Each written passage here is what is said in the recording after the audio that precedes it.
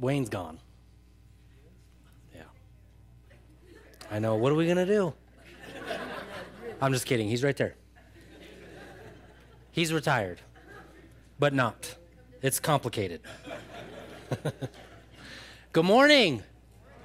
And welcome to Sierra Bible Church. Hey, we're going to be in Matthew chapter 28.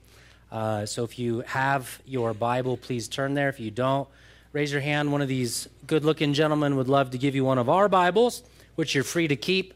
Thank you to Caleb for filling in for me last week.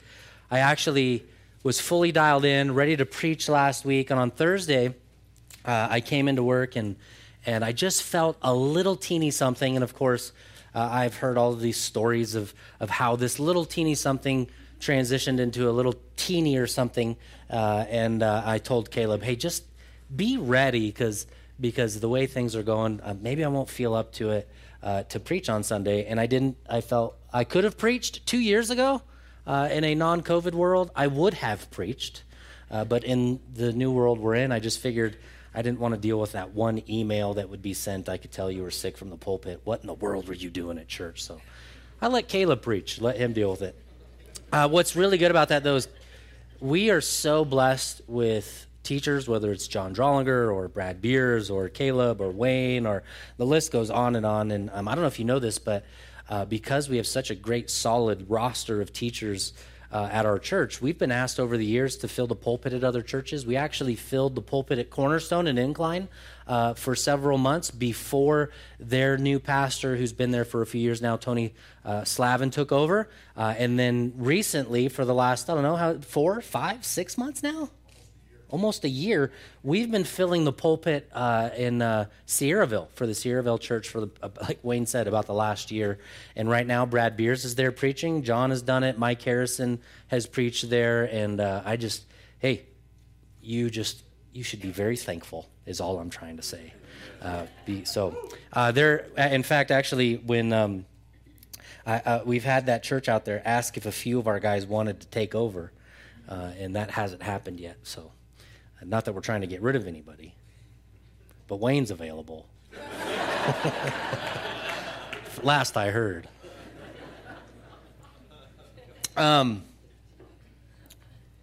So pretty soon we're going to be in the book of Haggai. And so we normally sell in the bookstore these ESV journals for you if you want them. For purchase, it just has that little minor prophet in there. I think a couple other minor prophets as well. The text is there and a place to take notes. And so we make those available for you to take notes through a series. And then after that, we'll be in the Gospel of Mark. That will wind out almost the rest of the year. We actually are going to launch the Gospel of Mark at Easter time, so it'll fit perfectly in with the season. And we'll have those journals available for you as well. And so what I have been attempting to do in the last month here in January at our church is just kind of reestablish, recommunicate, because there are so many new faces here, new people that are here, and it's just important also. There's a saying that vision leaks, that when you talk about who you are and what you are as a church, it's easy to kind of forget your identity. I don't know if you've ever felt that way as a Christian, where your identity at times is getting absorbed by all kinds of other things, and it's good just to reestablish and to remind ourselves of who we are and why we do what we do. And so I've been doing that from Matthew chapter 28. In regards to discipleship and what discipleship is and what it isn't, and why we should be followers of Jesus and follow after the one voice of Christ. And so if you have the ability to this morning, turn to Matthew chapter 28, go to verse 16. And as we typically do on Sundays, because we love God's word, we stand to honor God's word, to position our hearts, our minds, and our souls ready to hear from the Lord. Matthew chapter 28, starting in verse 16. Now, the 11 disciples went to Galilee, to the mountain to which Jesus had directed them. When they saw him, they worshiped him, but some doubted. And Jesus came and said to them, "All authority in heaven and on earth has been given to me. Go, therefore, and make disciples of all nations, baptizing them in the name of the Father, the Son, and the Holy Spirit." And here's how we do it. Verse 20, "Teaching them to observe all that I've commanded you. And behold, I'm with you always to the end of the age. And Lord, we do ask that we would feel that presence this morning. As Matthew 28 says, that you are with us all the way till the end. May we be, so very aware that your presence is here and that you want to speak to us this morning. Help us to set aside distraction and agenda and to hear just from you. And we trust you that you will be faithful and true to do it, Lord. In Jesus' name, the church said, amen. You may be seated, please. I shared several weeks back that several years ago there was a movement by some church gurus that said, hey, let's recognize the need that we need to evangelize a new culture. We need to reach out to a new culture, and in order to do that, we should embrace being seeker sensitive. We should be sensitive to those who are seeking Jesus. And the idea of this idea of seeker sensitiveness would be that we would be aware that people who don't know Jesus or people who don't know Scripture are going to kind of be a little bit taken back by some of the things that are in Scripture. So what we should do is actually on Sundays, we should avoid some of the controversial subjects that exist in Scripture so that we can evangelize and get people who know Jesus to come to know Jesus. And I had shared with you that one of the issues in regards to this kind of church guru movement is it takes out two things. One, it ignores the last words of Jesus in Matthew chapter 28. It kind of leaves that off to the side. Right? So Jesus is now, as he's about to ascend to the Father after his death and resurrection, he's commissioning, if you will, his followers. He's giving them the job. What I have done, now you're going to do. I'm going to be with you, he says. But you need to go to every tribe, every tongue, every people, every gender, every person, every nook and cranny of the earth. And you need to go, and when you go, you need to teach. Notice it doesn't say smoke, lights, incredible music, incredible programs. No. Teach. So this idea of seeker-sensitive model leaves out, you've got to teach. And in order to teach, sometimes, if you've ever been an educator, there's topics that you got to walk through. They take a little bit more time.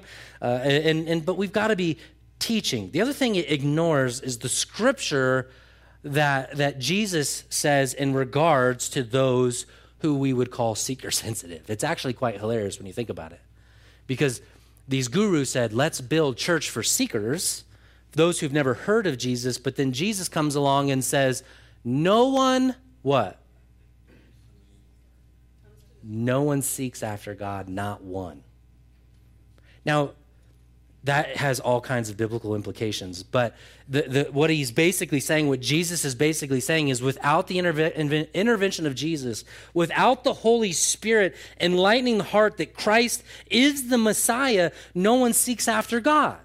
I heard R.C. Sproul say it when I was studying the last few weeks in this message. R.C. Sproul says it really well. He says, the seekers are those who've already been converted. Like you talk about being seeker sensitive, we should be sensitive to those who are already saved, because once saved, you now can seek. That's the idea. The idea is that person who before salvation is dead in their trespasses, a slave to sin, an orphan away from God, all of these visual pictures in the New Testament that exist tell us that we have no way of getting back to God unless God intervenes. And then God intervenes. That's why some of you are here this morning, by the way, because God has intervened.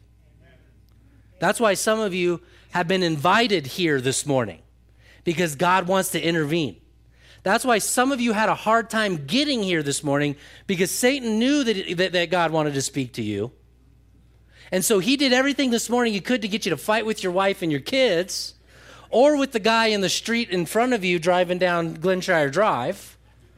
Wherever it may be, Satan has done whatever he can to keep you from worshiping Jesus this morning. But because of his intervention and his great love, you made it. Congratulations. And if you're online, you made it online too. We're happy you're tuning in. Love to see you soon, by the way. And Jesus says, teach, I'm with you always. We're the seekers, and we only become seekers once the intervention of Jesus occurs. And so we pray for that intervention. And Jesus tells us to feed the sheep. He tells us to shepherd the flock, John 21:17. Acts chapter 20, verse 28 says, pay careful attention to yourselves and all the flock, in which the Holy Spirit made you overseers. And that we're to practice oversight as leaders, not by compulsion, but with a willingness to serve God. Not for shameful gain, as 1 Peter chapter 5, verse 2 will say, but eagerly. Now, what we should be praying for our leaders, what you should be praying for me and the elders, is a zealousness to keep preaching and keep worshiping Jesus. Like, pray that for your leaders, like, seriously. Like, pray that God would not allow your leaders, myself included, to not grow weary while doing good. That we would teach all of Scripture and not leave anything out. That we would teach the words of Jesus and that we would hear Jesus speak. I've missed you, Murphy. 1 Kings chapter 19. If you can turn there. Great. If not, I'm going to read it out loud. But I'd like you to look and see out of 1 Kings this. And the reason I wanted to share an illustration from Scripture that kind of, I think, will correlate to some of the things that you and I struggle with and why we need to be hearing from the Lord. And again, why in Matthew 28, Jesus says you have to teach, okay? You have to teach. In chapter 19, in the book of 1 Kings, we are kind of in part of the story of this man's life by the name of Elijah. Elijah is to be preaching the word of God that he hears, but he seems to be very overwhelmed with the challenges of life. He's having a hard time. In fact, he literally flees to Horeb, finds himself falling asleep, and God arises him and awakens him, and God desires to speak to Elijah, that Elijah will continue to speak to the nations of who God is. And so in Elijah chapter 19, as God wants to speak to him, listen to the way in which the Lord speaks. Chapter 19, verse 11, behold, the Lord passed by, and a great wind, strong, tore through the mountains and broke in pieces the rocks before the Lord. We can relate to that in the mountains, huh? We had a little bit of wind in December. Some trees fall down. You remember the other big winter, 2017, whatever it was, 2016, and every tree, I think if you lived in Gateway, every tree in Gateway fell. Do you remember that? Every single tree. Oh, that wind just blew. It was radical, and it was violent, and it tore nature apart. That's what's happening with Elijah here. Remember, he was asleep. He must have been aroused by all of this. Is there a voice of the Lord in the mountains and in the wind? No, the Lord was not in the wind. And after the wind, there was an earthquake. We just saw that recently, right? A volcano erupting in the middle of the ocean and a tsunami being called out towards California and Tonga and wherever else. But God was not in the earthquake. There was no voice. Then after the earthquake, a fire. There's another one who can relate to. You've got wind. You've got a fire here. We've got earthquakes. Apparently, Elijah lived in California. But the Lord was not in the fire. And then after the fire, after the earthquake, after the strong wind, there then was the sound of a low whisper. The Hebrew word for this low whisper is a low blowing, a calm, a stillness, silence. The word that's used here, it's almost as if the language that's used is if we look at it, it's not even like it's a low whisper. It's almost as if there's no sound at all. Silence. And in the silence, Elijah hears the voice of God.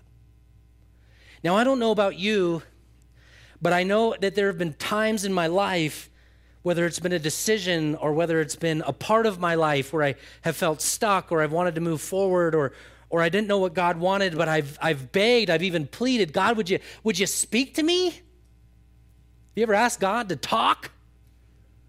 Like, Lord, I know that you can speak. I know that you care about my life. Would you give me some kind of audible tone? I don't know about you, but I've probably prayed for earthquakes and fires and wind. Or has anybody ever done that? I'm gonna put you to the test, Lord, and I'm gonna go outside, and if somebody says hi to me, that means this is what you want me to do. Or you throw those kind of fleeces out. God speak. And the reality is that we want God to speak to us, to teach us, and we would ask him to do it according to our own kind of, God, if you're going to speak, you got to do it this way. That's not how God works. In fact, Pascal, he actually said this. He said, diversion. He says, being unable to cure death and wretchedness and ignorance, men have decided in order to be happy just not to think about such things. Right? Give me the earthquake, give me the fire, but don't give me silence. Because if in silence, I might hear things I don't want to hear. I've got to be patient. Another author says it like this. I think there are just so many ways the culture wants to teach you, and the culture wants to speak to you, and the culture wants to get to you. And listen to what this author says. He says this: when I desire the world, when I grow too busy to be alone with God, when the world in my pocket entices me more than the world of the scriptures, my soul stretches thin. It stretches thin like butter scraped over too much bread. My weakened desires take me away from God and into my phone. Like Jonah, I follow him into the Tarshish of technology. And when I set sail several times, it becomes easier and easier to go again. And harder to sit with God as before. My soul fidgets. I'm anxious for something, anything, to distract and entertain me, as I stick my hand again and again into my pocket for more salty snacks, and my great appetite for the great feast begins to diminish. Isn't that good? So it's just so easy. We don't want to think. We don't want to process. I mean, have you ever thought for a moment the incredible amount of time God has put into creating that mushy thing between your ears? No? I mean, that thing that sits between your ears is an incredible creation. Absolutely incredible. To the point where scientists don't even fully understand how it works. And God's call in Matthew 28, God's call to us as Christians, to his disciples, is to be pulled out of all of the voices of the world to listen to the only voice that matters, which is God's voice. Now, how about this? Here's why we need Scripture so badly. Here's why we need to be students and learn as disciples from Jesus so badly. Because every single one of us have what I would call dysfunctional voices from the past. How many of you have voices from the past that are dysfunctional and broken? In the first service I shared a couple years ago, I did a memorial service here for a gentleman in the community, and my 5th grade teacher, who hadn't seen me since 5th grade, was at the memorial service. And afterwards, he told someone else, I didn't have a chance to talk to him, but he told someone else, never in a million years would I would have thought Jesse Richardson would be doing that. I had voices in the past that told me that I couldn't learn and I couldn't read so well and I wasn't great socially and I didn't know how to take responsibility for things. Those voices, we all have them, whether it's from dads or moms or aunts or uncles or grandmas and grandpas or friends or bosses. Dysfunctional voices in the past telling you who you are, trying to mess with your identity, trying to get to you. We all have them. You know what else we have? All of us have manipulative voices from within and from without. Right? The Bible literally says that your heart is deceitfully wicked. Who could know it?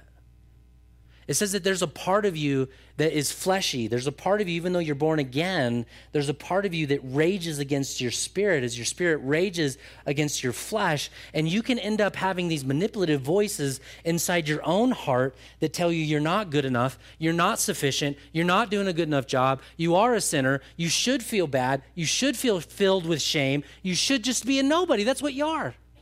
All of us have those.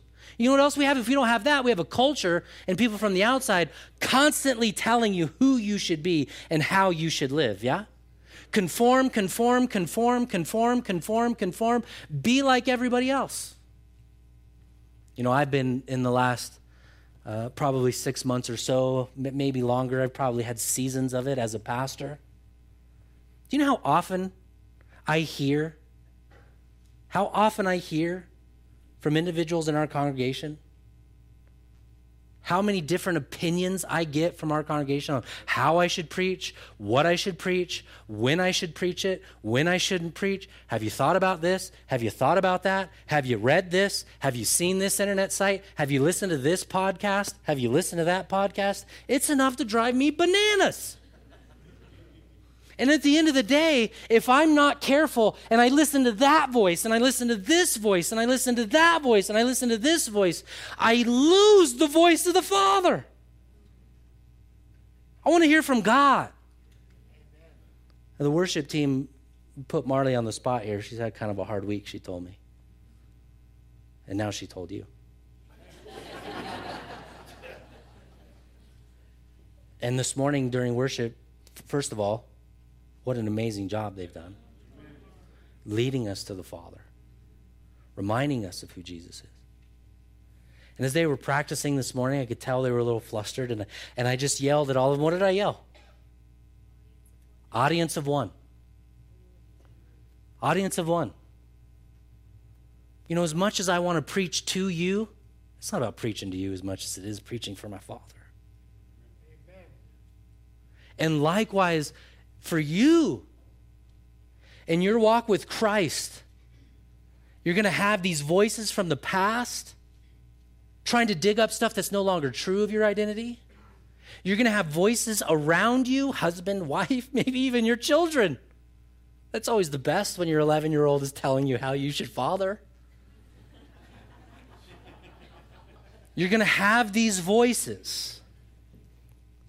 But the one voice we need is divine revelation from God. Amen. Right, as I said to one of my friends earlier this week, I don't want to hear about what you feel, and I want to hear what God has to say to you from the Word. I want to hear from the Word. And so the last time I preached, which is a couple weeks ago, I tried to give you some takeaways of why you should be listening to the one voice, to the one teacher, that is Christ. Right? The greatest thing I can say to you from this holy sacred desk, as Wayne has called it over the years, is for you to take everything that I have said, everything that I have proclaimed from here, and to take it back between you and God and the Holy Scriptures, and to compare and agree where Scripture agrees, and to just take my opinion for what it is. It's my opinion. You know you're going to get, when a preacher preaches, you're always going to get a little bit of his opinion. You know that, right? I mean, I don't care who he is. You're going to get a piece of him out there, and you may like that or you may not. I was reading actually a few weeks ago about visitor retention for churches. And it said when people are visiting your church, for the first 10 minutes of you preaching, they're just trying to figure out if they like you or not. I mean, like, whether or not I mean, there could be all kinds of reasons for it, but if you're visiting this morning, you decided in the first 10 minutes whether I'm for you or not, which means at this point you've either checked out, walked out, or you're tuned in. I don't know. Maybe you need, I don't know. There's just too many voices, and so I'm trying to get us back to that. This is why we need to listen from the Father. The first two from last week, or 2 weeks ago, if you weren't here. Number one, the immutableness of God, that he's immutable. He's unchangeable. He's the same today as he was yesterday, and he'll be the same tomorrow. There's consistency in God. Malachi chapter 3, verse 6, for I, the Lord, do not change. right? God's consistent. You're going to wake up one day and you're going to feel different. And you wake up another day and you're going to feel different, right? You're an inconsistent person. God is not. The second one I gave you is that Jesus promises to give us blessings and not paychecks. He operates with us out of grace, not because we've earned anything, because we know we've never earned anything. It's all been free gifts. I want to continue in that vein this morning of reminding us of these promises that God gives us, of why we should continue to learn from the singular voice of Jesus, from his word. Turn to John chapter 17 and go to verse 20. These are the final moments of Jesus' life, if you're not familiar with the text. And Jesus is going to be praying for his disciples as well as the future church. So John chapter 17, verse 20. And my point, this is the third point. So if you're a note taker and you like that kind of stuff, Jesus is immutable, always the same, promises to give blessings, not paychecks. And this is where we're picking up this morning, number 3. And here's the first point, which is the third point from last, or 2 Sundays ago. I got to keep remembering I wasn't here last week. Jesus promises to see us as he sees his son, or rather, another better way to say it, God the Father sees us the same way he sees his son. John 17, verse 20. He's praying. Okay, this is one of his last prayers, so it's an important prayer. Lord, my prayer, he says, is not for them alone. Who's them? No. It's the disciples. It's the 11 that have remained. So he's making a point in this paradox of time and space where God is saying in John chapter 17, my prayer is not for my disciples alone. I also pray for those who will believe in me through their message. There's so much good news in here. Number 1, Jesus prays for the current church. Number 2, he's praying for you, the church that exists today, and he's letting us know that we exist today. Why? Because of the message of the disciples that were given them. And what's cool here is the message that the disciples were given is the exact same message of Jesus. He encompasses it. Right? If I said, I'm teaching you my thing, that should be insufficient. Instead, I'm teaching you what Jesus is teaching you. It's also my thing. It's his thing. It's our thing. And he's teaching it and he's praying it. And what does he pray for? Verse 21. That all of them may be one. Father, just as you are in me and I in you, may they also be in us, that the world may believe that you have sent me. I have given them glory that you gave me, that they may be one as we are one. I and them, you and me, so that they may be brought to complete unity. Then the world will know that you sent me and have loved them even as you have loved me. If you're wrestling with your identity, take this verse and tattoo it to your brain. Because this is who you are. Right? So my wife, she homeschools all 4 of our children, which means she needs a tremendous amount of hugs and thank yous. And I mean, because it's so hard to do homeschool, let alone to homeschool kids between the ages of 5 and 11. 4 kids, ages 5, 7, 9, and 11. The 5-year-old requires a very different curriculum than the 11-year-old. I don't know if you knew that or not. 11-year-olds are a little bit further on than 5-year-olds. And in order to do this, my wife did some great research to find out the right kind of program we should use. So we use a program that supplements some videos for our kids. And in order to play these videos and to have the applications and all that, we had to purchase some tablets, some iPads to make them work. It's just the journey of parenthood. We initially tried doing it with Kindles, only to find out Kindles aren't as good as iPads. They don't work, so we wasted our money. And so we got these iPads, and all 4 of the kids have iPads, and we're trying to keep them all organized. And with all of these iPads and all the iPhones in the house and all the stuff, right? The kids literally lose their cords to charge the iPads all the time. Yeah. So the other day, one of the kids loses their cord, and another kid had it, and they began to argue about whose cord it was, and it turned into a big ordeal. And in the midst of all of this attitude, one of the iPads broke. The joy of parenting. It's okay. It's only worth several $100s. So what I did is I ordered new cords, new power blocks, and I stole our label maker from the office. And I brought the label maker home. And in that label maker, I typed out all 4 of our children, their names. And I cut those names, and I took the sticker, and I put it on the cord, and I put it on the power block, because you know those things come apart. So I had to put it on both. And I rallied all the kids over. Come on over. Okay, whose is this? It says Peyton. That's right. Is it Jolie's? No, that's Peyton's. Okay, here, Peyton. Whose is this? That's David's. Is it Peyton's? No. Okay, David's. Here's yours, David. They're all standing there. This is just the best part of parenting. With their stupid cords in their hands, looking at me as I'm emphatically, passionately explaining, this is David's, not yours. Right? Here, the reason I'm sharing that is because when this verse says that we're one, the way that it's saying this is it's saying God the Father, as he labels Jesus, he also labels you. Every label you would print out and put on Jesus, holy, righteous, filled with justice, sinless, all of those things, if you were to label them and feel confident and comfortable to put them on Christ, what this verse is saying, those labels are true of you too. It isn't just David's, right? It's not just Jesus. This isn't just for Jesus. This is for you as well.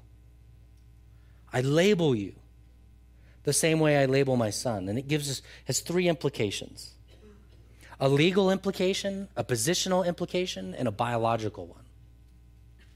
Legally, when he says we are one, he's saying you have the same legal rights as Jesus.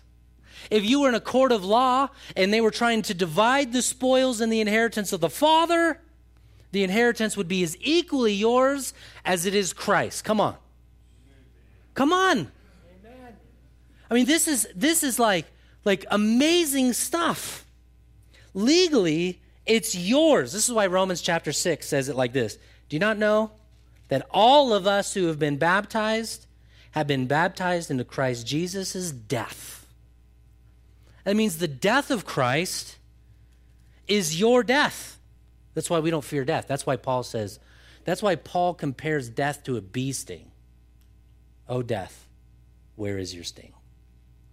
This is why in a pandemic, we as Christians can walk confidently, because we are not as confident, born again, sealed by the Holy Spirit Christians, should we ever be afraid of passing from this life to the next, because the next life is the next life.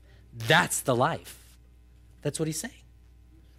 So we follow and want to learn from Christ, and we want to fulfill the Great Commission, because we're labeled the same way legally as Jesus is. It's also positionally. Literally. Another way to say it is literally, he is with you and you are not of this world. Like literally, he's with you. The Christians who have the most impact in culture are those who are ever aware of the ever presence of God. He's always with you. And then biological, what do I mean by that? You can feel it, and it's living, and it's organic. So I did some math as an illustration. My wife doesn't even know this, but we have been married for roughly 158,000 hours. Did you know that? That breaks down to just under 6,600 days. You're welcome. So stupid. As I've known my wife for 18 years last month, after 18 years, I can tell you this organic side of this relationship, because it's the marriage is the image in this earth that Jesus has given us to see how our relationship with Christ works. So when you look at all of these dynamics within marriage, there are so many carryovers into a relationship with Christ. Jesus is the groom, and we as the church are the bride. And though we're married to Christ and we encounter Christ, the reality is in this biological relationship, whether it's 158,000 hours or whether it's 24 hours or whether it's 10,000 hours, whatever it may be, you're going to organically continue to grow in that relationship the same way I have with my wife. I absolutely love Tim Keller's illustration on marriage when he talks about this. The thing he says, and it's one of those kind of teacher kind of moments that gets people thinking. The thing he says when he talks about marriage, he says, first of all, if you're thinking about getting married, if you're single this morning, or if you are married, you need to be aware of one intrinsic and true fact. You never marry the right person. It's one of those statements that if you've never heard it before, you kind of go, wait a minute. Because culture always tells you there's the one true guy out there. There's one true girl. You just got to find your love mate. You'll fall from the sky, right? And then he goes on, he says, you think about it, you never married. And he says, and if for some reason you married the right person, give it time, they'll change.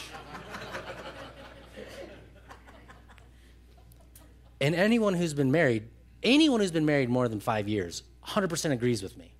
If you disagree with me, you're not married or you've been married less than 5 years.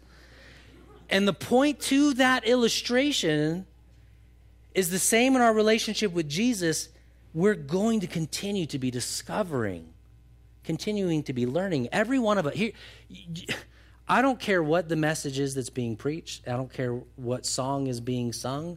When you tap into the Spirit of God, you will learn something from someone every time. Even if it's learning how not to do something. But in order to do that, you have to humble yourself and become teachable. You have to let down your guard to a certain degree and allow the Word of God to start getting into areas of your life that, if you're quite honest, is uncomfortable. Right? But it's worth it. Because we have that same label that Jesus has. And what's beautiful about this, I'm going to bounce around a little bit. That's number 3. Let me give you number 4 of why we should be pursuing and running after Christ. It's not just because he promises to see us as he sees his son, but it's also because he is so faithful at never throwing our failures or our shortcomings in our faces either. He's faithful.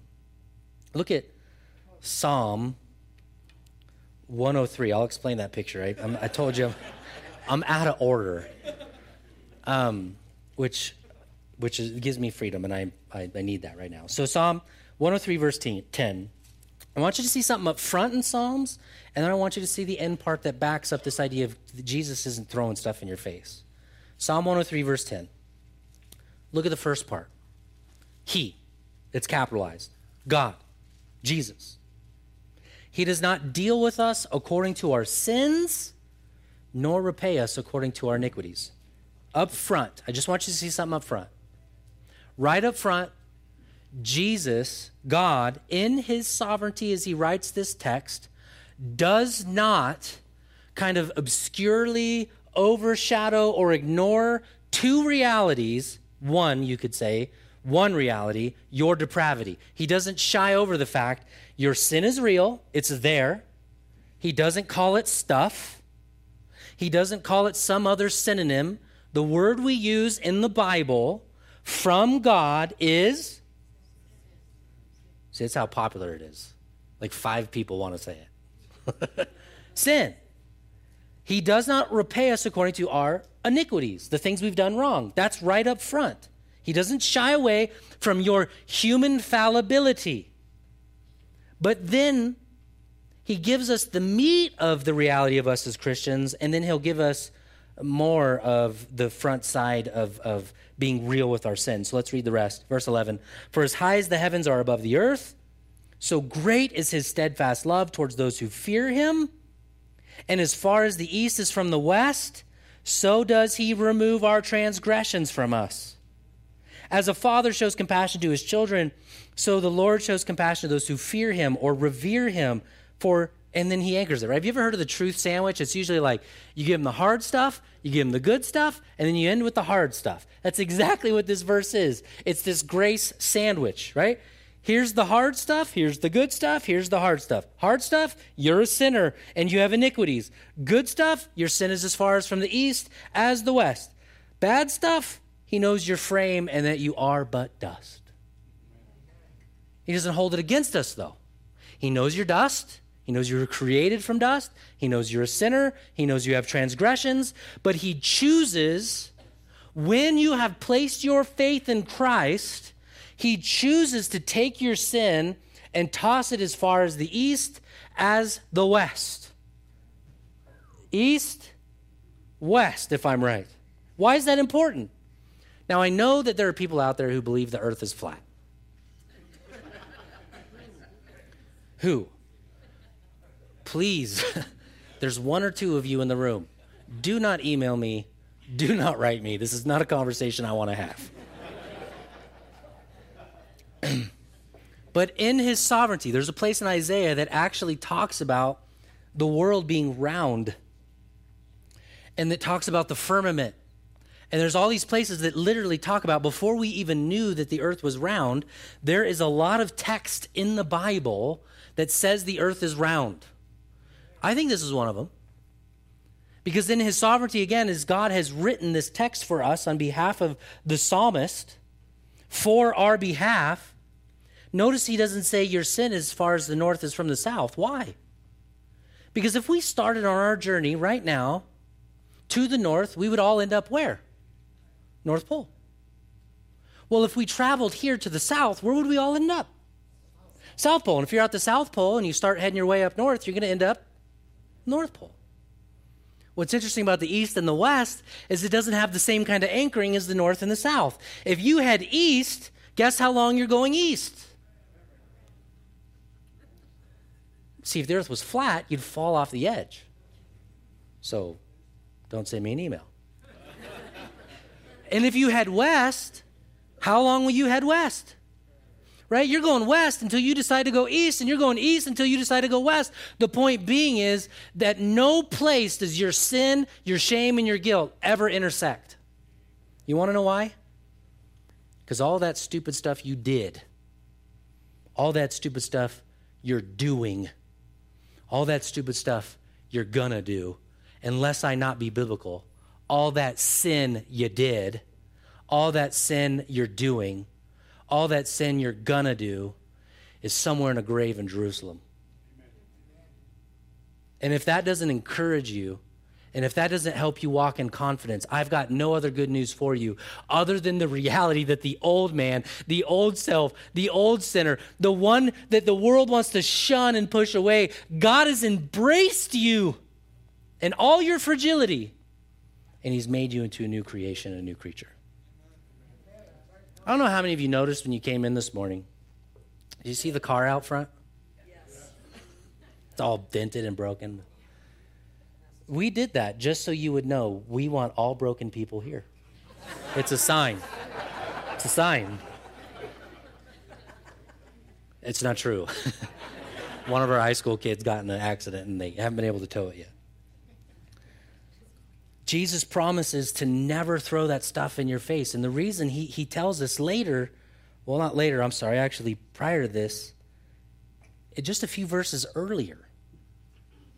A few verses earlier in Psalm 103, before he gets to that verse 10, Listen to what he says in verse 103, verse 8. This is actually echoing kind of back to a certain degree to Exodus when God first describes who he is.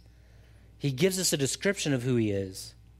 Psalm 103, verse 8, the Lord is merciful and gracious, slow to anger and abounding in, and here's the word, steadfast love. Everyone say hesed. You're all Jewish now. That is the word that's used in this verse for God's steadfast love. One author defines this hesed in this way: the consistent, ever faithful, relentless, constantly pursuing, lavish, extravagant, unrestrained, furious love of our Father God. It is this love demonstrated through the life and death of our Savior Jesus Christ, which has shaped our lives and made us who we are today. A people, this is the definition of who we're supposed to be, a people filled with joy and confidence, who know the source of life and who are living the way life was meant to be lived. In Exodus, if you remember, when we walked through that series, we came to a place where God told Moses, this is the way in which you build the tabernacle, which is going to be a foreshadowing of how you build the temple. And literally what God basically says throughout the Old Testament, especially into the New Testament, descriptions into Hebrews, things like that, is that the tabernacle and the temple all are just shadows, pictures, Polaroid paragraph, a photograph, if you will, of what heaven's going to be like.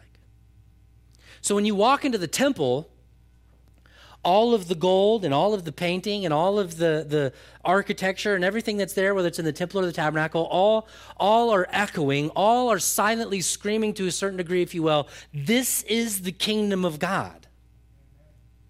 And likewise, as Christians, this is why I love this quote at the end, when we think about the hesed, the love of God, which drives us to want to learn from Jesus, that last line is the kicker. That we would have joy, that we would have confidence, we would know the source of life, and because we know those things, we would live life the way it was meant to be lived. And if you remember in some of the other texts I read, it says, so the world will know. So the world will know. When the church is portraying what the kingdom of heaven is like, a lost and dying world wants to be a part of it. So when we go back to this idea of discipleship, and we go back to the idea of what drives a church to really grow and to be what God wants it to be, we teach the Word of God in every facet, whether it's offensive or not, and the byproduct is you're going to look radically different than the rest of Facebook and the rest of Tinder and the rest of Instagram. And the world's going to hate you, and at the same time, the world's going to want to come and be a part of what you have here. They're going to want it. My wife and I had dinner with a gentleman and his wife the other day. They come to Sierra Bible Church. The wife is a believer, and the husband isn't quite there yet. And he said to me, they've been coming for a while now. I don't want to give too much info away, but these were his words at dinner. To me and Brad Beers, we're sitting there, right? We're both elders, and Brad's got his education, and you know, I'm a lead guy, and so here's this guy who's wrestling with Christianity true or not, and his words were, I want to love Jesus, I'm just not there yet. He's like, that's why I keep coming on Sunday. It was because I keep hearing you say things that I don't agree with, and then I got to go back and I got to look it up, and then I go, okay, I see now why he thinks that way, and he's starting to put pieces together. What am I sharing? What I'm sharing is the radical difference. The radical difference that makes you a Christian is what saves people. Amen. It's not compromising. It's not acting like the rest of the world, and it's not shutting your mouth for goodness sake. The gospel is called good news, and good news only goes out if it's proclaimed, which means it has to be preached. The Bible says literally that those come to faith because they have heard the word of God preached. The negative way that the New Testament says it is, how will they know unless one teaches? How will they know unless one preaches? And we must be radically different, and we must share the love of God, the great Hesed, and know the great Hesed. Which leads me to my last point. We'll close. And this is a caveat for you, just because of the way things fit in the first service and then this service.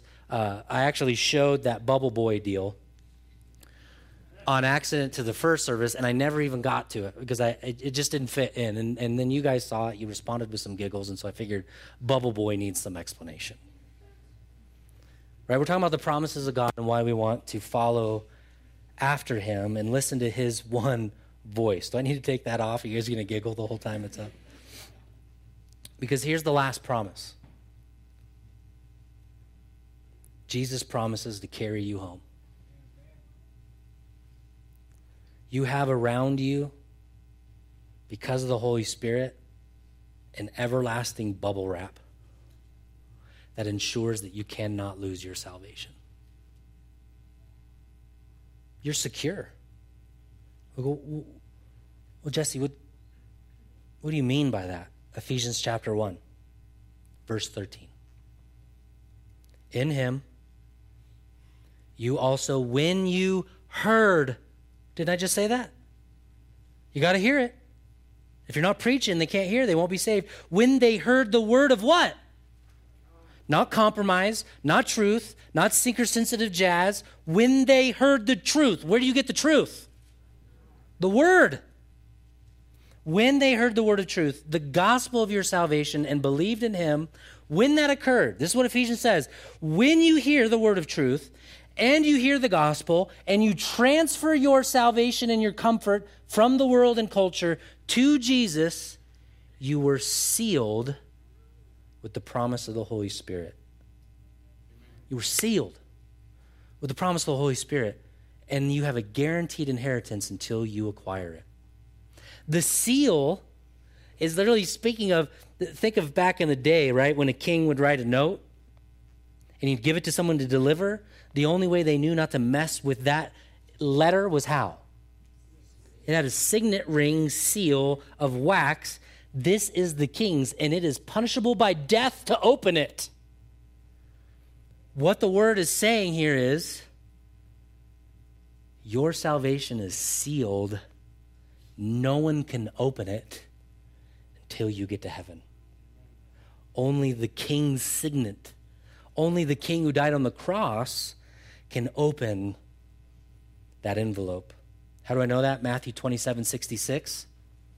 All of these different places the word is used, sealed. The tomb of Jesus was sealed shut with guards. So in one sense, the Spirit seals us shut inside of Christ. Romans chapter 4, verse 11 also uses the same word. Abraham's circumcision is called a sign and a seal of righteousness. The circumcision was a sign of authenticity. Revelation 7:3, the seal of God was put on the forehead of God's servants to protect them from the wrath of come. For the wrath to come, the seal is also your protection against evil forces. This is what Jesus promises. Okay, this is a stupid picture, and it is. It's so stupid. It is so stupid. But this stupid picture, this stupid Bubble Boy movie, if you've never seen it, don't waste your time. But this stupid picture shares with us the deeper reality of the promise of why we should follow after Jesus and we should be taught by Him. Because He keeps us from unbelief.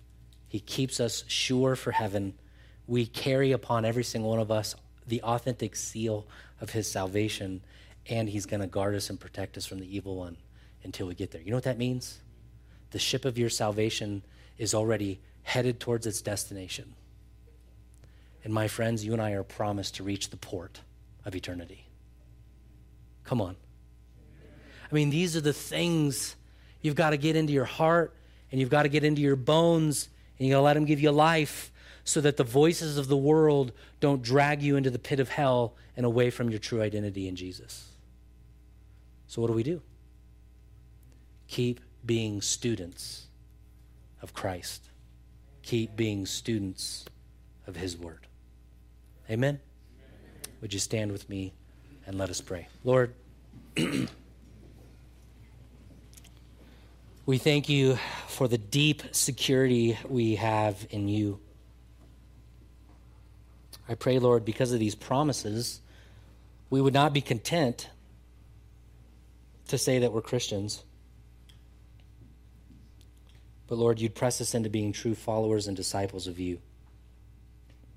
We're in you, we're hidden in you, we're one with you, Lord, and you want to teach us your ways because your ways lead to life and your ways lead to peace and your ways lead to fruit and your ways lead to salvation, Lord. And like you, when you left this earth, we want to leave some things behind, some of the same things you left behind. Lord, what did you leave behind? You left behind dedicated followers of Jesus. I pray that when we all leave this place, that one day we can say we did the same. We left behind a testimony of God's grace and love to be carried for eternity. We trust you for this, Lord. May we leave encouraged and strengthened in you. In Jesus' name, amen.